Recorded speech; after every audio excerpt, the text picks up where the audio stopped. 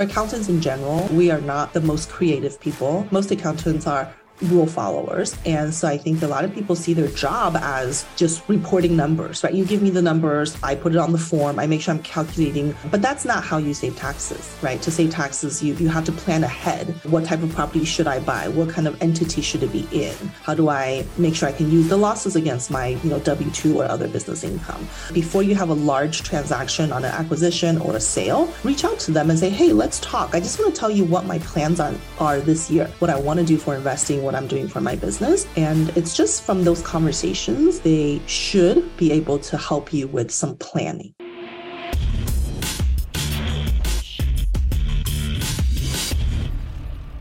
What's going on, everybody? Welcome to the show. Today's guest, I'm excited about this. I've heard of her for a long time. Her name is Amanda Han. She is a CPA, a nationally recognized tax strategist and top-selling author. She is the managing director at Keystone CPA Inc., a firm that specializes in proactive tax planning for real estate investors nationwide. She's been featured on prominent publications like Money Magazine, Talks at Google, NBC News Radio, Bigger Pockets, Forbes, many others. Also a member of the GoBundance women's community. Amanda, it's exciting to have you.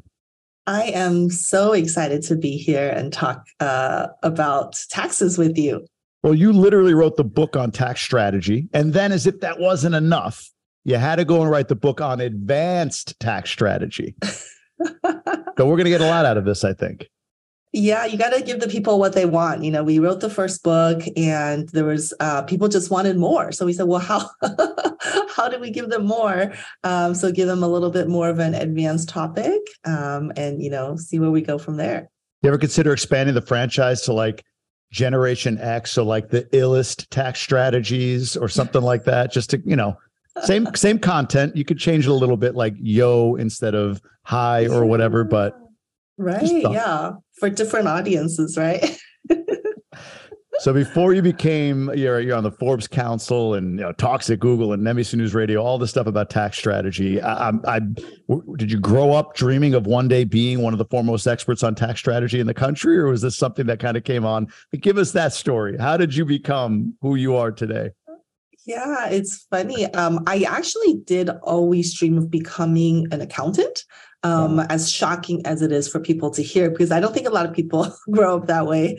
But my mom was an accountant and, one of my uncles was an accountant. And I just always thought that's something that I would do. I was always good at math and I really like numbers.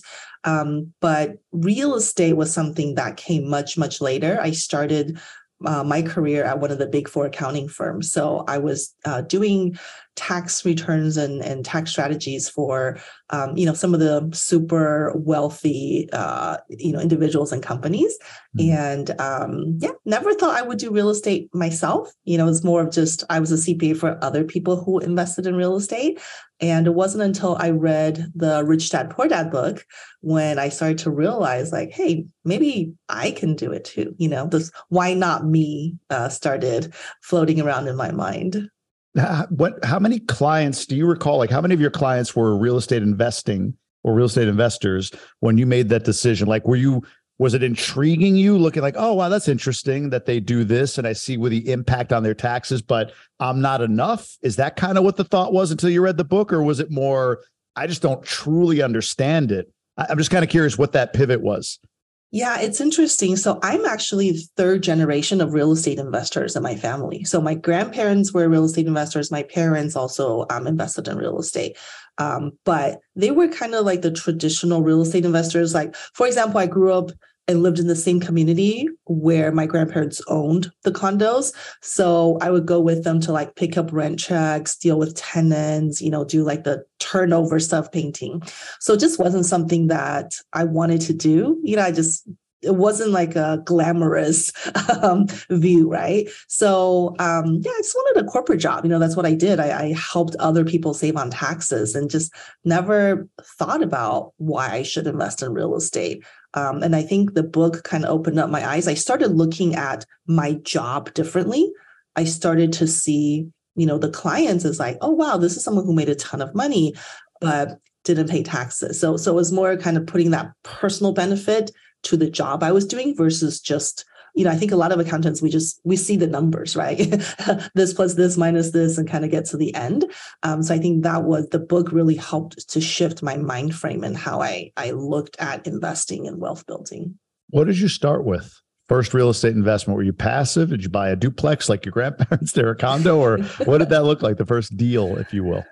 Yeah, it's so funny. So I took the exact opposite of what my grandparents did. Like I said, we lived in the same complex as the tenants, right? We were like the landlord's kids or grandkids.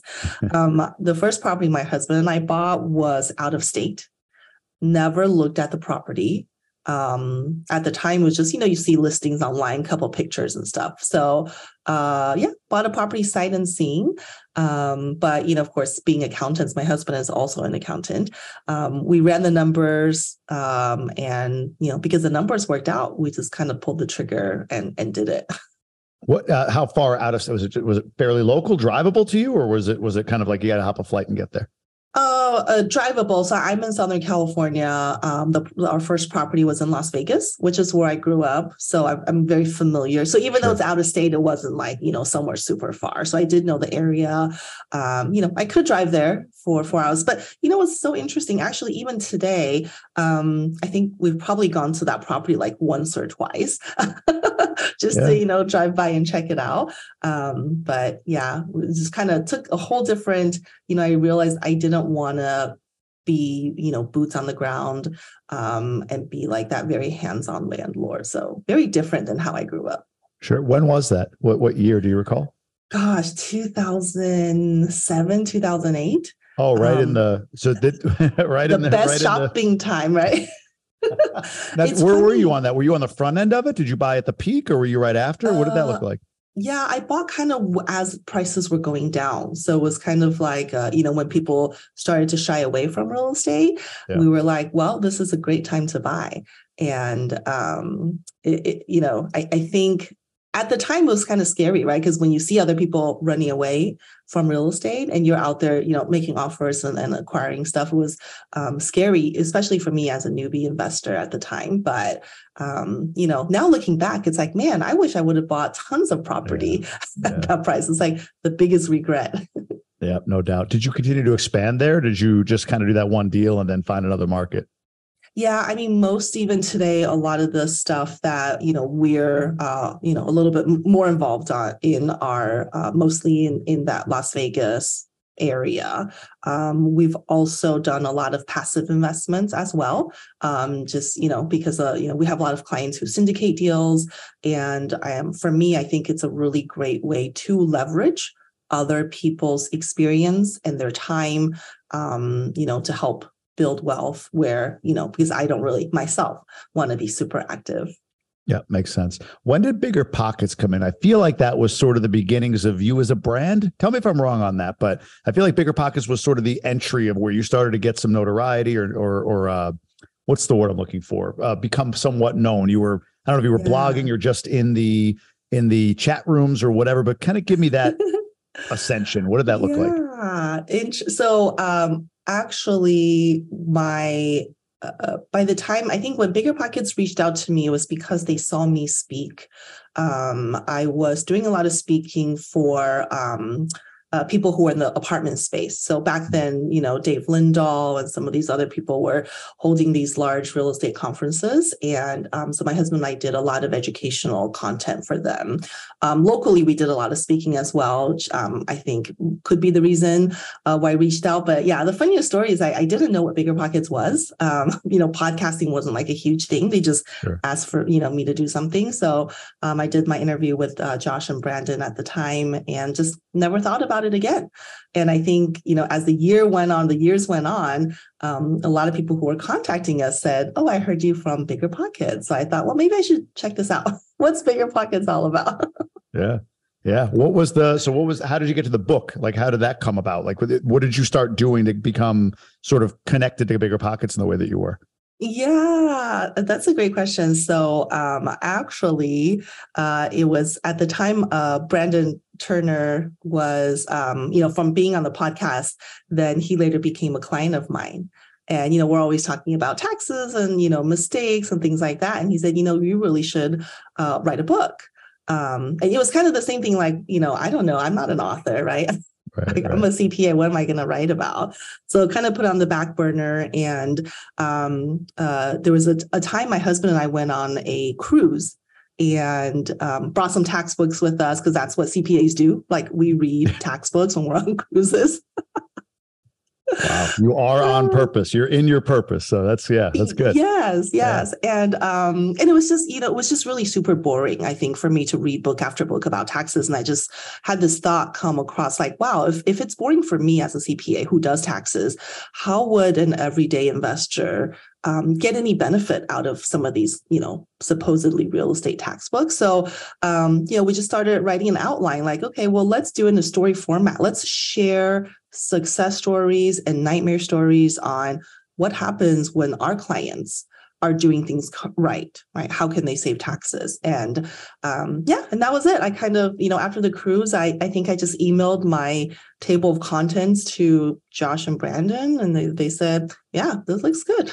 Got it. Yeah, that's how I got started. Rest is history until we have the Gen X book that comes out here in the next couple of months, hopefully. So yes, and I'm going to say, I'm going to say you're the inspiration for that. Got it. I'll take a 10% royalty. That's all I need. Fact or fiction, I guess, in this regard, and I think I know the answer, but it's extremely important if somebody's investing in real estate to hire a CPA who is also investing in real estate. Fact or fiction? For me, I feel like it's a fact because real estate investors have a very different lingo that we use and different types of transactions, right? I mean, the term real estate investing is sort of generic, but there's all different types of investors, midterm rentals, long-term, self-storage, mobile home, syndicators versus passive. So even within real estate itself, there are so many different strategies depending on what investment strategy you're using. So for, someone to be working with an advisor who also does investing, a lot of times they're looking at the whole transaction, not just is this a good tax decision, but also is this a good investment decision, right? And if you're not in real estate, you might not be able to look at all of the details of that. That makes sense. What is it? I'm assuming you've had clients come to you that maybe came from, more of a run of the mill, I'll call it CPA, my words, not yours, but somebody who maybe isn't specialized in the real estate space or investing in real estate or whatever. Are there like 2 or 3 common issues, pitfalls, mistakes that you see made by non-real estate focused CPAs when you intake a new client? Or because in my mind, look, I invest in real estate. I have a CPA who owns a real estate tax accounting firm, right? So I agree with you. I think it's fact. Like, I'd rather have somebody that speaks the lingo. It's like I'd rather take parenting advice from parents, right? Like the same sort of thing. But I'm curious, the IRS code is, I know it's huge and everything, and an accountant to some extent is an accountant, like it's their job to understand it. But where do you see the mistakes being made most commonly in prior returns files, strategies in place or whatever, if the prior CPA was not, say, an investor or focused on investors? Yeah. I mean, there's so many, unfortunately, there's so many mistakes that I see time and time again. I just got off a call with someone who was supposedly a real estate CPA right before talking to you. I was personally a little bit shocked by some of the things that they didn't know. But I think if I had to pinpoint to like one thing that someone might not really know if they don't work with investors a lot, is the whole concept of cost segregation. So, our ability to as investors to not just take depreciation on a building over 27 and a half years, but we get to accelerate that. And so when you hear people talk about, oh, I got a rental property and it wiped out my taxable income, a lot of times they're using this strategy where the IRS allows us to write off a big chunk in the initial years of investing. And very frequently, I have to talk to other CPAs who are not aware of this, or even when they become aware of it, they feel like there's something wrong with it, almost like it's illegal or it's something that you just cannot do. So yeah, that's something that I see a lot, not only like people don't know it, because I think if you think about it, it almost seems illegal, almost seems like, why am I allowed to do that? How come I can write off, so much, right? I didn't lose the money. So I can understand the thought process behind why they're, like maybe not comfortable with it.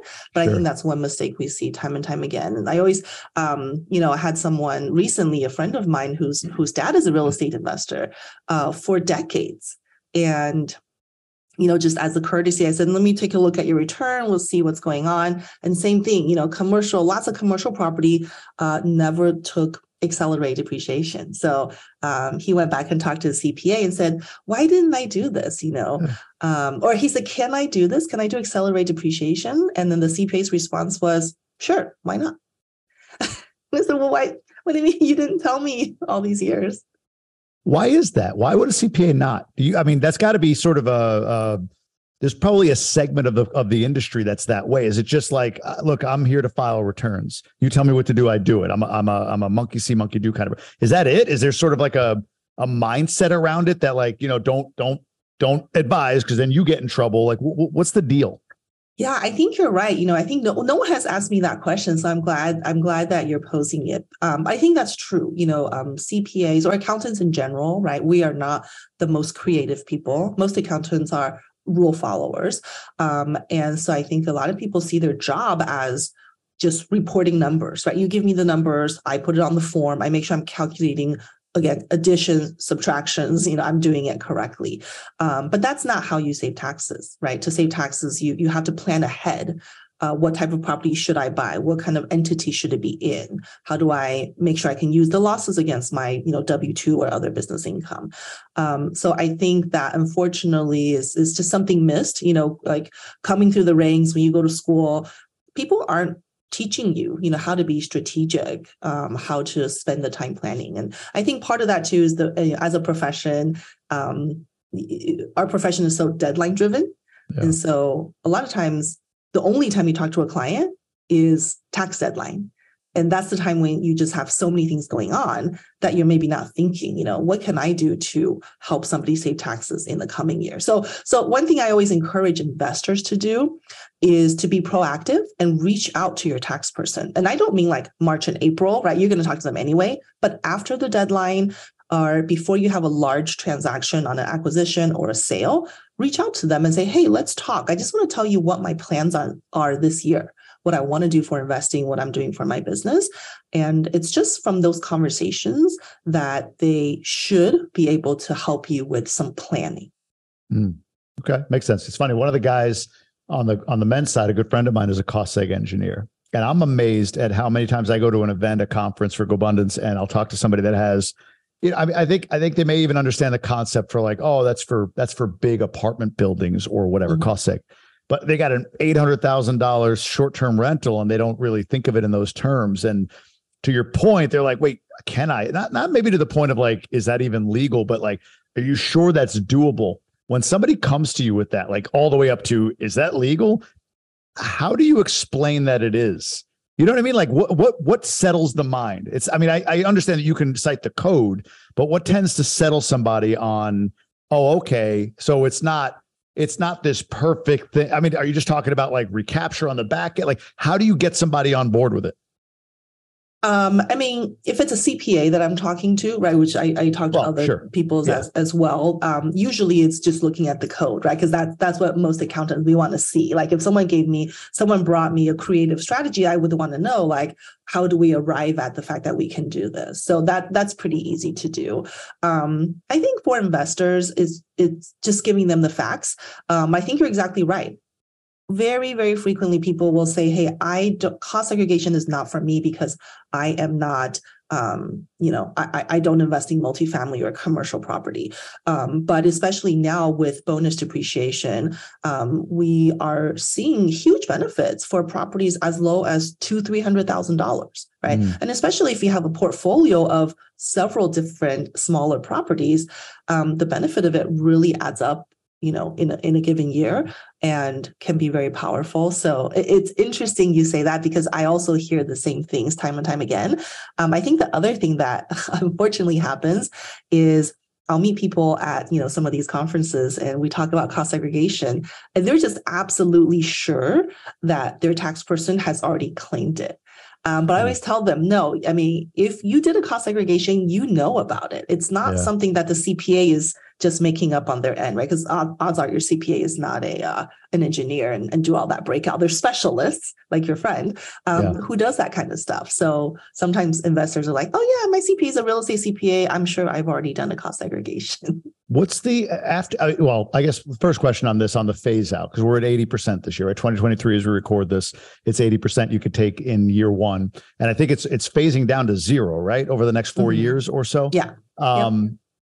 I guess this is just your opinion. What's the chances that actually happens? Do you think? Do you really think it's going to go all the way to zero? Is it like, there's momentum there, even if the president changes, or is there enough noise? I'm not listening. So maybe you hear enough of a pushback, lobbying or whatever to make that change in some way.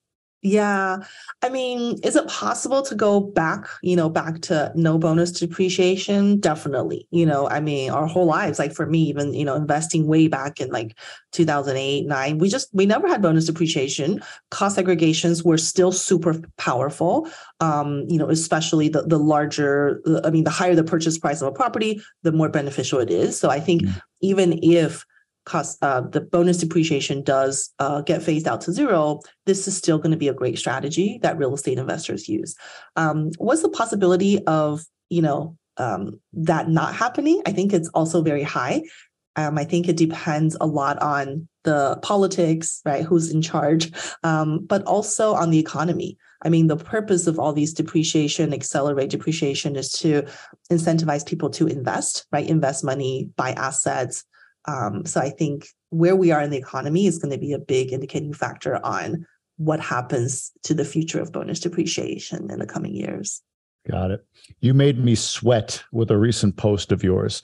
It said something like, it was a Q&A that you did.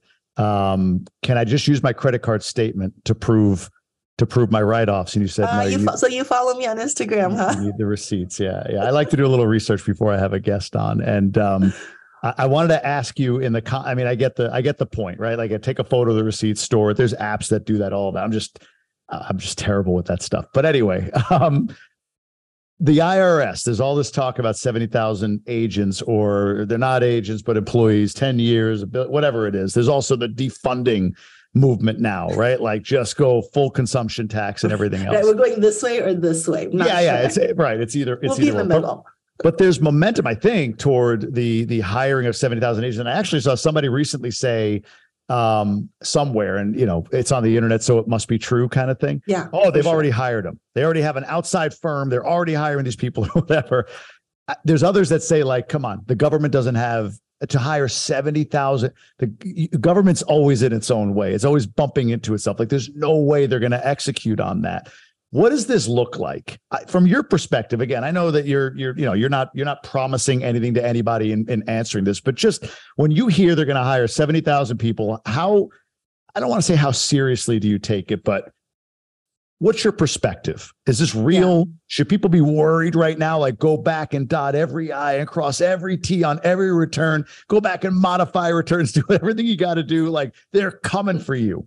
Or is it just like, it's great political fodder that the rich are going to get their reckoning because the IRS is going to be ramped up by this many people? Where are we, Amanda? Help me. Where are we?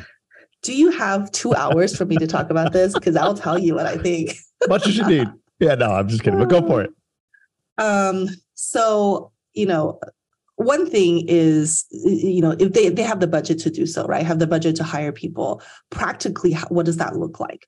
And I'll tell you, graduating from college, if you're top of your class, your goal is not to work for the IRS. Okay. Your goal is to work in one of the big four, right? Because you want to be with the top of that's the cream of the crop. So, and even then for me as a firm owner, our firm has grown tremendously, very difficult to hire people to come work for us, right? Mm. And so I think there is a hurdle in terms of how quickly they can hire people to start working there. And then from there, there's a training process. Again, people who are experienced, people like myself, I'm not dying to work for the IRS, right? I'm not just going to shut down shop and be like, let me, go over here. So to find people who are strategic, who are really well-versed in the law to represent the IRS is going to be difficult. So then you're thinking maybe they're going to train these new hires to kind of get to that level. So there's the lag in when they'll have the capability to do all that stuff. I mean, not to say that it means we shouldn't document all of our positions. We should still definitely do that, but it's not as scary as I think some accountants make it out to be. And, we fortunately for us, we don't have a lot of audits go through our office, like the tax returns we work on. But for the ones who do, I have to say, IRS auditors, they are nice, normal people. So I really don't like it when CPAs are out there talking about crazy IRS stories and, they're like basically like the SWAT team.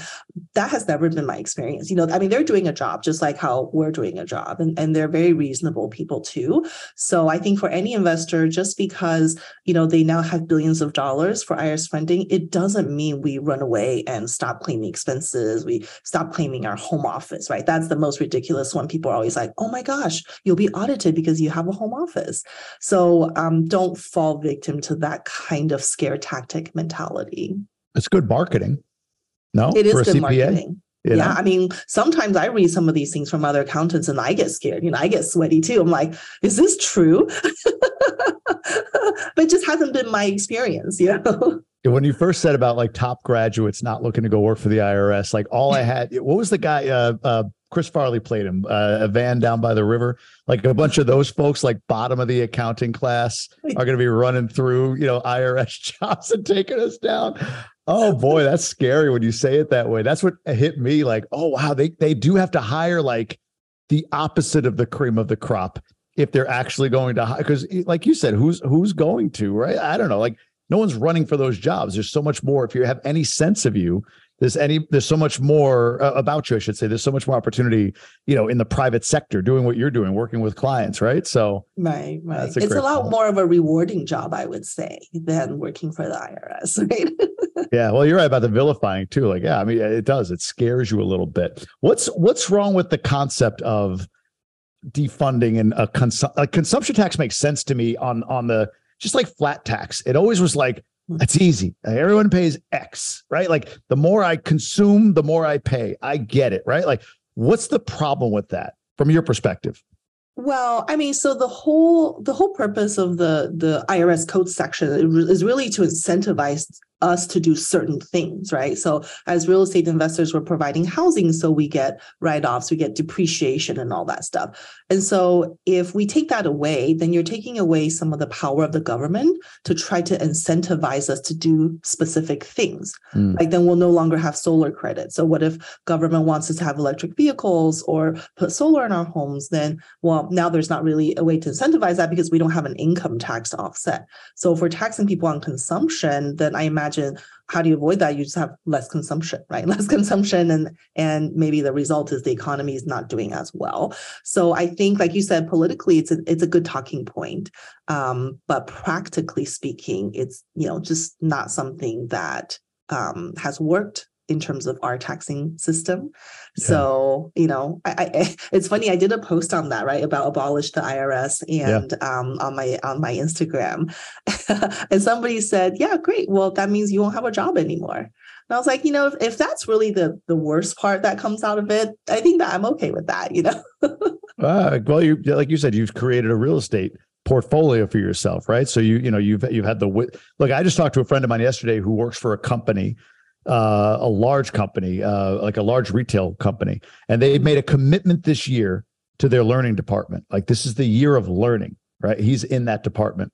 And then the 10 top people in that department were just let go yesterday. Like they wiped them out. So like they made a commitment to the learning department, and then these 22, 25, 30-year employees who have accelerated themselves to the top of this department, that's the focus of the year, gone. Right. And he was telling me this guy, his boss is like 46, 47 years old, 25 years with the company, and now on his ass. He doesn't have any prospects. He doesn't own real estate or anything like that. So, you've made the move to secure yourself. Not that you don't love your career. I always talk about like leaving an unfulfilling career. People mistake that for like, you shouldn't have a job. It's like, no. If you truly love what you do, go do it. And then, but yeah, you should protect yourself with something on the other side of it, right? Yeah, it's really interesting you say that because, I was talking to a friend as well who's looking, she does private equity stuff and just looking into maybe possibly, earlier retirement kind of thing. And, I started thinking like, how come I don't think about retirement? I could stop working tomorrow too, right? But it was just the conversation. I just started to realize, like you said, if it's something that you're passionate about and you love doing it, then, there's nothing wrong with continuing to do it. But at the same time, having that passive income, the portfolio income that's coming in for you. When we started investing in real estate many years ago, it was shortly after my dad, who was like, very young, he was like in his early 50s at the time. He just had a massive stroke. So I had to do a lot to kind of help care for him. And I really, felt that importance, right? Like, you have a job, you can't really be taking care of your dad, at the same time. I think those two don't really work. And so we just never know who's going to get sick or who might need anything. So that's why I think it's so important to always work, making sure our money's working for us. Is your dad still with us, if you don't mind me asking? No, he passed away about 10 years ago. But, Sorry. I was so happy that I got to spend, he was sick, very sick for about, almost 10 years. And so I was really fortunate, right, that I was able to have my business and have my real estate and be able to spend a good amount of time with him while he was still here. Yeah, no, that makes sense. Those events they're always the ones for me, at least, like when you hear of an early passing or a stroke or whatever it might be, it's like, you just don't know. And it's funny on the job thing. I think the distinction on whether or not, this is me, whether or not it's time to think about walking away is when you are going from alignment with love to defending that you like. And what I mean by that is you spend the most time, I think, job, family, and maybe yourself outside of sleep, right? Job, family, and yourself. And I just think there's a standard for my family and for me that can't be anything less than love. Like, I don't want to just like my kids or like my wife. You know what I mean? I wouldn't be there if it was just liking them. But if the day job, and I hear this from a lot of people who are like kind of exploring this idea of, I want to leave my job, and I do a lot of content on that. And they come to me on that. And when I start to kind of ask questions, they go, but look, it's not like I don't like what I do. And I'm like, well, that's beautiful. Do you like your wife? Do you like your husband? Right? Like shouldn't be the standard for you to spend 40, 50 hours a week. If you love it, great. Then you're not talking to me about it. Right. To your point. But the moment that love becomes like, and it could happen, like, it's like anything, like any relationship, like, I used to love this, but it's okay. I like it. I'm good at it. I'm kind of in routine. I don't feel like I'm growing as much or whatever. That to me is the standard by which it's time to think about walking away. I don't know. That's just me, but I don't know if that triggers any thoughts for you, but I'll let you. Yeah, for sure. I think my husband and I kind of went through something similar. I think like a lot of newer investors, right? This concept of like, I want to quit my job so I can do real estate full time. Yeah. And so we went through a phase of that. And it was, we're like, okay, we're going to do multifamily, right? Like what you do. So like, we're going to do multifamily. We're going to, go out and buy apartments. And, we started like having to source deals and start negotiating with sellers. And then we quickly realized we were like, no, you do it. It's like, no, you do it. So just kind of, back and forth versus, when we're like talking with clients and doing tax strategies, like we both wanted to do that. And that's what we thrived off of. So I think sometimes it takes you actually trying something to then maybe also realize like, oh, but what I'm doing is actually my calling. This is what I was, born to do. That's what I enjoy. So sometimes you just kind of have to try it out because the grass is greener on the other side. Maybe, right? Maybe. Yeah. No, you always do. I agree. Like that's the thing that we don't give ourselves in our 30s and 40s is the what you would give a 22-year-old advice on, like, go try things. Go do things, then you'll figure out what you like. But for some reason, when you're 40 or 35 or 45, it's like, oh, you're past trying. Like you have to know and know only one thing, it seems, So we talked about receipts as the thing that made me sweat. Are there, outside of and more broadly, I know, you talk about tax strategy versus tax filing, right? Like, it's about strategy, not just filing a return. But are there three like in tax season right now, people are starting to get ready to kind of pull all this stuff together, get with their accountant, do all of this.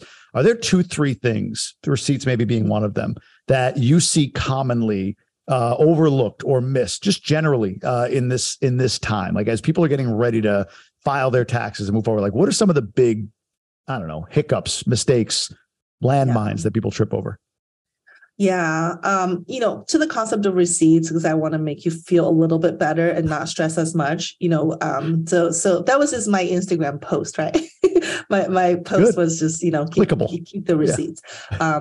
But I think it's, beyond that, of course, as a real estate investor, for example, there are certain things you probably don't have to have the receipts for that are clear cut, that it's real estate. So, you paying to go to the best ever real estate conference, right? Sure. The credit card shows exactly what it is. So the receipts are more for things that are, could be more detail required. Like if you bought stuff, you have a charge from Costco. We don't really know. Did you buy diapers for the kids or did you buy paper for your home office? So things like that. Maybe hopefully that will make you sweat a little bit less. It does a little bit less. Yes. Thank you. What I do, honestly, I go through, hopefully nobody from the IRS watches, but I go through, and this is how terrible I am with this stuff. I go through at the end of the year, the entirety of the transaction volume on my credit card that I use for like business. Well, I say it that way. Like it's just the card that I use to make sure it's all in one spot. I'm literally digging. I'm going to have to not post this episode, but I'll go through and it's like, okay, I know what that is. Yep. I could, I don't know what that is, or I'm not confident what that is. So skip it, which is terrible. That's where honestly, I'm probably hurting myself more than I'm exposing myself to doing something wrong, because I just sort of like, wow, it's not worth it. And at the end of it, there's probably thousands of not worth it that if I had saved the receipt, I might've been able to say, oh, actually, this portion of it is something I could have written off. Right. So anyway. Yeah. And I think that's what the role of your tax advisor is, right? So you have all these things, like you download everything. These are for sure. And there's maybe a handful that are questionable. It could be a quick email, right? Or a quick 10-minute phone call and say, let's go through these, some of the, of course, especially some of the important ones, like, a significant dollar amount. Let's make sure we, have clarity on whether something is a business deduction or not. But yeah, I think, so you had asked like about common mistakes that's one of them, right? So if you as a business owner or real estate investor, if you're not capturing those expenses, your tax person never sees it. Right. So if you're already saying this is not deductible, not deductible, that's it. And so because you're sort of that first gatekeeper, making sure you track everything, whether it's receipts or just the numbers themselves, make sure you track it, because whatever you don't track is automatically lost. Yeah. I think something else that we see, especially this time of the year, is, you just have people who go out and make changes to legal entities that maybe don't tell their tax person about. So maybe, formed a new partnership with somebody or invested in somebody's deal. As the year goes on, if you forget about it, sometimes tax returns gets filed and later on you realize, oh, I got a K-1 from this syndication that I invested in. So we see this a lot. And that's why we always ask people, like, take your time, go back and think about what your investments were, which ones are we waiting for K-1s or, other documents that might be coming. It's little things like that. You file a return and then later on you get some new tax document. You have to go back and file amended return. Just a silly thing to be doing that could significantly increase your IRS audit risk. So I always tell people, like, take your time, in doing that. Don't rush through it. Do you have the ideally organized client? You're making me feel better that not only am I disorganized, but many others are. But is there a client that you would say, oh my God, this guy or gal has got their shit together? Like, it is like, wow, like lockdown. Do they exist? Yeah, we do. There's a lot of people. I meant no. I was hoping no. I was like, they're all screwed up like me. So anyway, Go ahead. I'm sorry. Yes, everybody. Yeah, nobody is. But what is the attribute there? Like, is there like common tools? Is it like they're militant about Excel, or like, I'm just curious, like maybe it's not as far a reach as I think it is to become a bit more organized, but like, what do you see? Is it just their personality type, that way they were born? Like you could tell I'm there. Or is it something that they do tactically that's like, oh, actually, it's really easy. They just do this. Yeah. I mean, I think two things. One is having systems in place, right? So having a system meaning, okay, when I have expenses, it goes into this bank account, always using that same card, always using that same ATM, debit card to pay for those things. It helps a lot. Versus you having to go through, hundreds of, so you're already there, you're halfway there. I think the second attribute was just attribute, which is probably even more important, is just keeping that line of communication open and seeing your tax person as a team member. So, in real estate and in business, we have our team members, right? That we're always talking to or emailing on a weekly basis. And your CPA should be the same. I mean, probably not daily or weekly, but whenever you do something. Yeah. She's really detailed. And I always feel like it's like, I can come with, here you go, like the piles of whatever. I always feel terrible. Every time I email her, it starts with an apology, even though she's probably like, I got a million clients. I don't really care. But it's always like, here's stuff. Like, what do I do? So anyway, I'm sorry. Go ahead. You were saying. Yeah. I mean, but that's okay, right? The goal is not for you to be a CPA. The goal is just for you to let them know what's going on before you do it. So like I'm buying another multifamily, or, if I'm doing a new syndication and like, here's where the property is, here's how we're structuring, any comments or feedback. It's just from those simple updates where they're kept in the loop and they could advise you on, what to do or what not to do. But I think you're right. People are afraid, or they just don't want to talk to tax people. It's kind of like unpleasant, it's quite unpleasant. But if you are someone who, if you have a system in place, you have a good relationship, it's not always scary. I find it so funny because now that I'm on social media more, I'm starting to see a lot of my clients on social media, and they post a bunch of tax stuff. And, I also kind of get that cold sweat sometimes. I'm like, oh my God, is this correct? Are they saying the right things? But I also love that, it's like they like taxes enough to talk about it and share what they learned. So, well, and the ninja trick in there somehow is that by putting that content out there, they're showing movement toward rep status. Right? It's got to be in there. So other than with me, what percentage of your time when you speak to a client or potential client is spent as a therapist? I got to believe it's a huge part of the role. Therapist, I don't know. Sometimes, maybe sometimes a marriage therapy too. We've seen that where one person's gung-ho about doing something, the other person's kind of like very reluctant to do it. Since you mentioned real estate professional, right? Yeah. It's always like, how do we convince them to really do this instead of just, Got it.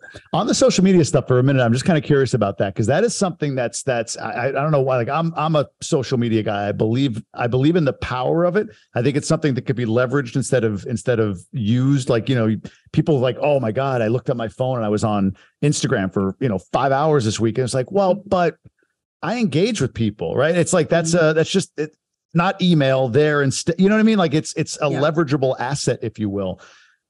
Talk about that for a moment, because I think there's a lot of resistance, especially from people maybe my age, that look at it like, look, I don't want to share my breakfast on Instagram stories and But like for you, what's the power of it? Why do you use it? Is it something that you were reluctant to do, or did you come around? Just give me an idea of your use of social in this day and age.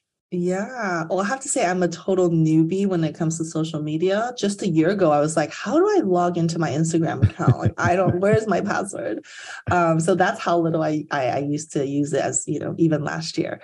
Yeah. So this is interesting because we were talking about IRS hiring people. The reason I started getting on social media was I was talking to Brandon Turner, and I said, he's not on social. He doesn't like social much. He doesn't. Yeah. I was like, how do you hire like the most amazing people? I have a very hard time finding people for my firm.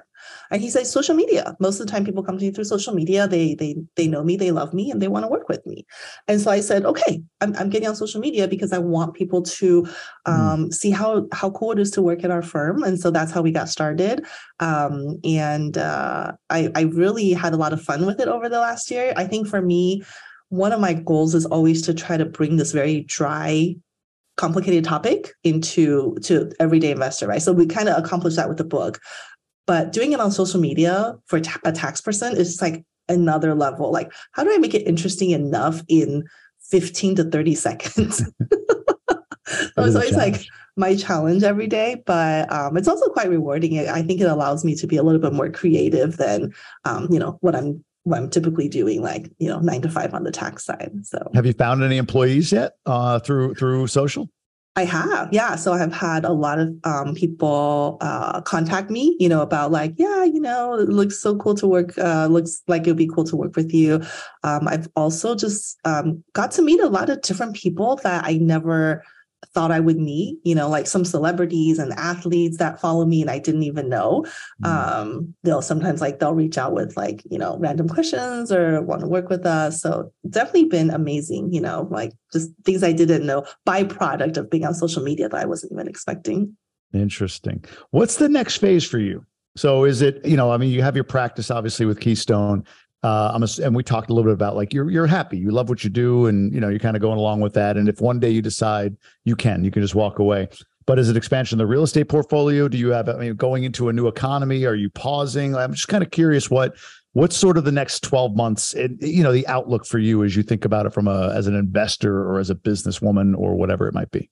Yeah, I think it's both. We're always continuing to grow our firm. So for us, it's kind of hand in hand. We grow our firm, but also with the profit we make, we try to reinvest it and grow our real estate side of things.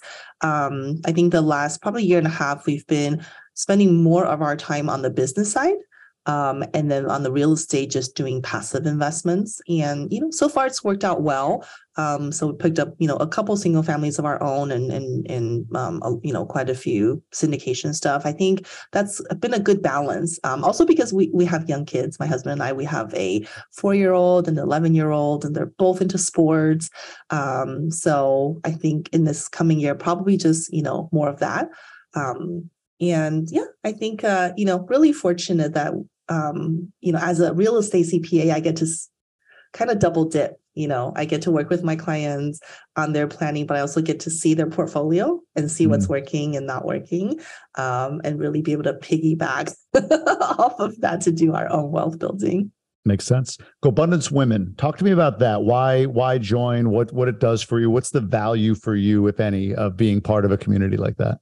Yeah, this is interesting. So I was actually invited to speak at a couple of the Women's GoBundance events. And as a speaker, you get to just kind of hang out for the rest of the weekend. And I got to know a lot of the ladies and just really hit it off. I think for myself and maybe a lot of people, day to day, right? You're just, you're working, you taking care of your family, doing real estate. And it really was an opportunity for me to work on the business, to step outside of my day to day and work on the business with other women who are doing phenomenal things with respect to their real estate and their businesses. So I really just like that connection. And I was kind of going back and forth, like, should I join? Should I not join? I'm so busy already. I can't remember who told me, but someone was like, why not? Do it for yourself, right? You deserve it. I think was what they said. You deserve it. You deserve to have the time to work on yourself and, and to be away from kind of just the daily grind. And I thought, yeah, I deserve it. It's funny. I've been a member on the men's side for 4 years, and I get asked the same question a lot. Like, well, what if I don't have time? And I always say this, like, nobody has time to be part of it. Nobody that's in it has time to be in it, right? But exactly. I look at it more like buying in the right neighborhood. Like I'm not always if I'm going to buy the house, maybe pay a premium to live in the neighborhood that serves me and my family the best long term. but it doesn't mean that I'm at every backyard barbecue and kid play date. And if you have like a golf course clubhouse, like every 80s trivia night or whatever, like I'm not at all, but there are times when, it's kind of, there's not much going on. I can engage more. And there are times that I can't engage much, but it's always there. Right. So like in the moments that I need, I can sort of plug in, plug out, get on a call, have a better conversation maybe than somebody I work with or worked with or whatever it might be. So, that's how I've always viewed it. Like if time can't be the obstacle, because there's never time. Right. You're always going to be too busy. Kids, job, career, real estate, just life, travel. It's hard to have time, but it's there for you. That's the investment, in my opinion. I don't know. Yeah. And I think it's always good to, for me, I like to be held accountable, so like you said, sometimes we don't have time, but, we'll have a text message with our pod, like, hey, let's do it. We're all busy, right? It's like, Amanda, you're not the only one busy. Everybody's busy. So we say, well, if they can do it, I can do it too. Right. Yeah, exactly. Let's wrap on the GoBundance card game question. Is the nine of spades. Spades is the upside down heart, right? The club is the three circle thing. Anyway, it's the black one. Black. I think you're right. I think I'm right. I don't know. So what's the most you have spent on a gift for someone? And this can't be a write-off. No, I guess it can be. I'm just kidding. But what's the most you spent on a gift for someone? The most I've spent on a gift for someone, gosh. It's difficult to say because, if I buy something with my joint account for my husband, does that consider a gift? Sure. Sure. All rules. There's no rules here, accountant. We don't need the perfect rules. Spreadsheet. You just go. Yeah. And it's sort of a write-off too. So it was a car. And this is an interesting story. It kind of makes me mad. But when we had our first kid, we decided we needed a new car. And so we got a new SUV for him. And, my friends always make fun of me for that because I think, normally when you give birth, the mom gets a present, right? It's like called a push present or something. But I gave a push present to my husband. Push present. That's awful. You haven't heard of that? That sounds painful. Isn't the baby the push present? Yeah. That's a guy's mind. I'm just kidding. Yeah, exactly. So that's probably like the most expensive gift, I would say. Was it like 10,000 pounds or more with 6,000? 6,000. Whatever it is, you got that size SUV. I don't even know that rule was in place 11 years ago, but interesting. Well, hey, man, where can people learn more about you, reach out, whatever it might be? Just, social media handle, whatever you want to share with folks so they can learn more about you and what you're doing. Yeah, if you want to know more about how to use real estate to save on taxes, my website is the best place to check out. We have a lot of great free resources and tax updates that we put there frequently. It's keystonecpa.com. If you just want daily funny tidbits about tax tips or what I'm eating for lunch, you can follow me on social media. I'm typically on Instagram as Amanda Han CPA. And I will say I am sort of famous enough now where I have a few fake accounts. So I was very excited. Isn't that like, I've had three. Isn't that like the most like in the moment you're like, God damn, but pretty cool. You're like, you've made it. People want to be fake you. So fake me. Yeah. Jam Lee Gruber, the L instead of the I had. It's crazy how they do it. So if you're following the right account, just, I'm not going to sell you Bitcoins. I'm not going to ask you for tax return copies at all via social media. Perfect. Well, Amanda, thank you so much for being on. I appreciate you taking the time. Yes, thank you.